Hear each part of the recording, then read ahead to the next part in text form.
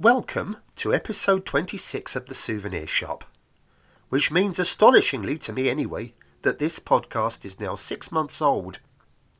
For the surprisingly large number of you who have listened, all I can say is thank you, and I hope you've enjoyed the episodes you've heard so far. I'll carry on posting new episodes on Sundays, as long as you carry on listening, although there might be the occasional break. From time to time, I'm also going to be putting out compilation episodes for people new to the podcast. All I ask in return is that you get my algorithm moving on up by liking, rating, and perhaps even writing a nice review wherever you get your podcasts. And then tell your friends, family, or anyone else you happen to bump into about this amazing little podcast with no adverts. And now, on with this week's episode.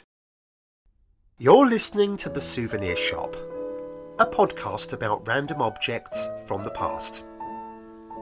Number 26, Ramadhin and Valentine.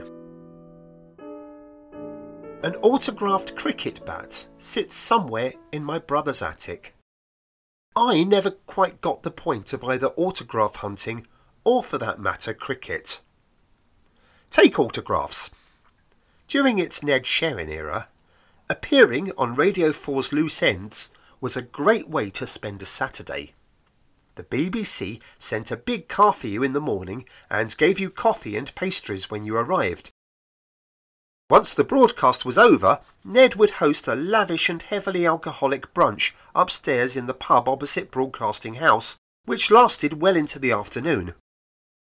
Whatever the arguments for or against retaining the BBC, I struggle to think of a better use for the licence fee. On the journey from the studio to the pub, autograph hunters, waving their books in our faces, surrounded us. These were not the small books you see in stationery shops. You know, the ones with floral patterns and autographs in gold leaf on the cover. They were giant ledgers with post-it notes sticking out strategically from the side. To an outsider, it must have looked as if we were being set upon by a vicious gang of double-entry bookkeepers. "Who are you?" demanded one of them, after I signed the book he thrust under my nose. "Who indeed?" I shrugged, before walking on. I had an autograph book as a kid. I've no idea who gave it to me, but my Uncle Laurie worked as a lighting director at London Weekend and agreed to fill it with famous names. It came back to me via my brother John, who made one creative addition to the friendly personalised messages from Shaw Taylor, Peter Gordino and the rest. On the last page, John had added, "Love and kisses from John Lennon, Paul McCartney, George Harrison, Ringo Starr." At 8 years old, and for years afterwards, I thought they were genuine. As for cricket, I can't stand the interminable pace, the long gaps where nothing happens, and the ritualistic blather that still encrusts the game. Go back a couple of 100 years, and cricket was a roughhouse game played by farmhands, where fights, cheating, and illicit gambling were the norm. Its later reputation for genteel restraint is as phony as the English sense of fair play.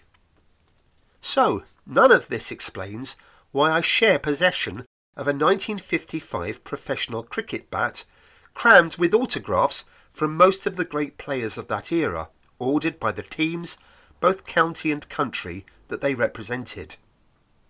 Both my paternal grandparents were big fans of the game.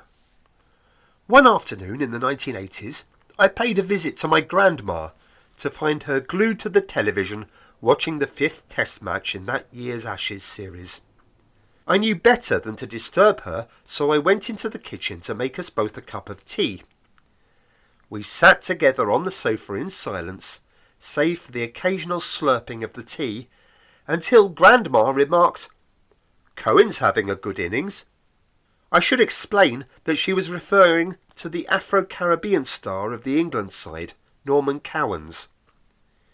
It was one of the many traits common to Jews of my grandma's generation, to tenuously claim any star of stage, screen or sporting arena as one of our own.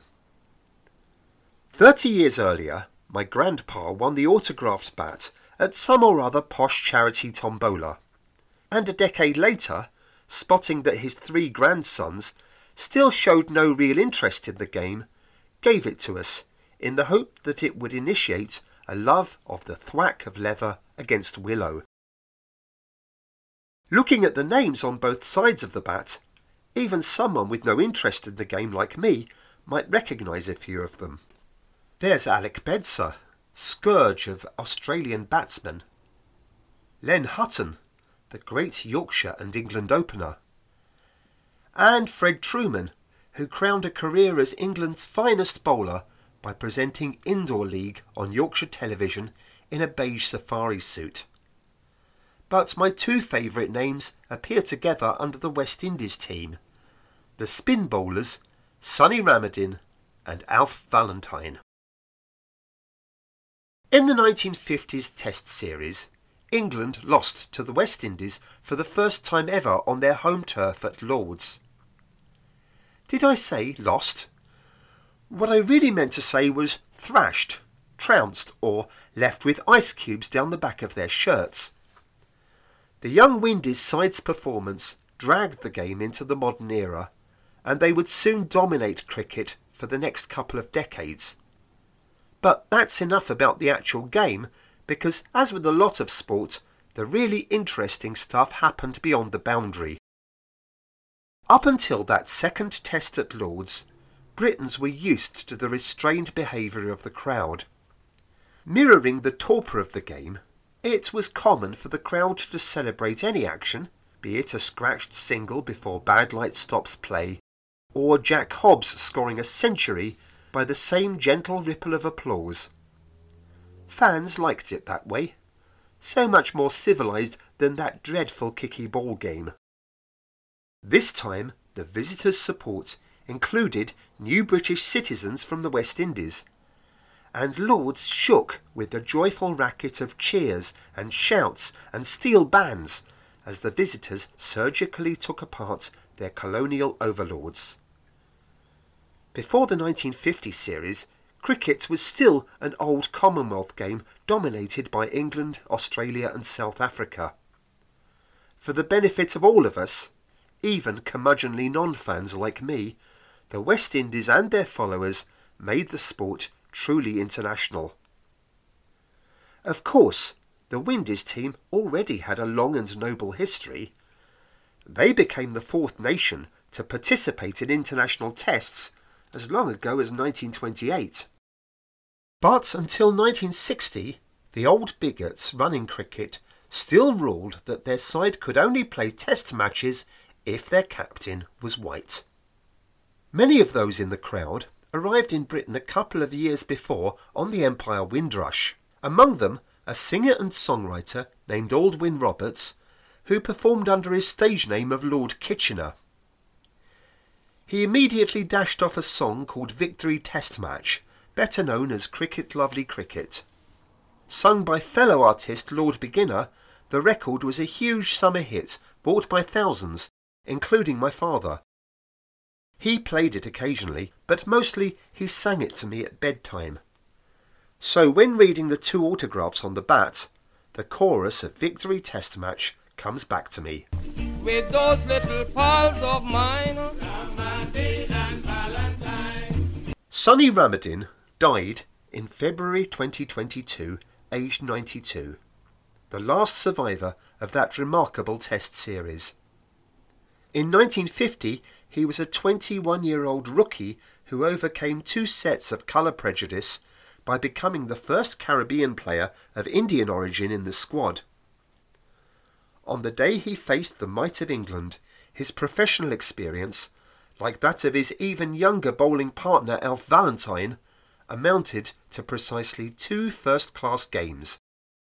The romance of all this almost makes me want to love cricket. Just so long as I don't have to watch a game. That was Ramadhin and Valentine, written and read by Matthew Diamond. If you enjoyed this, then why not hit like and subscribe and write a review on Acast or wherever you get your podcasts. and I'll see you next time.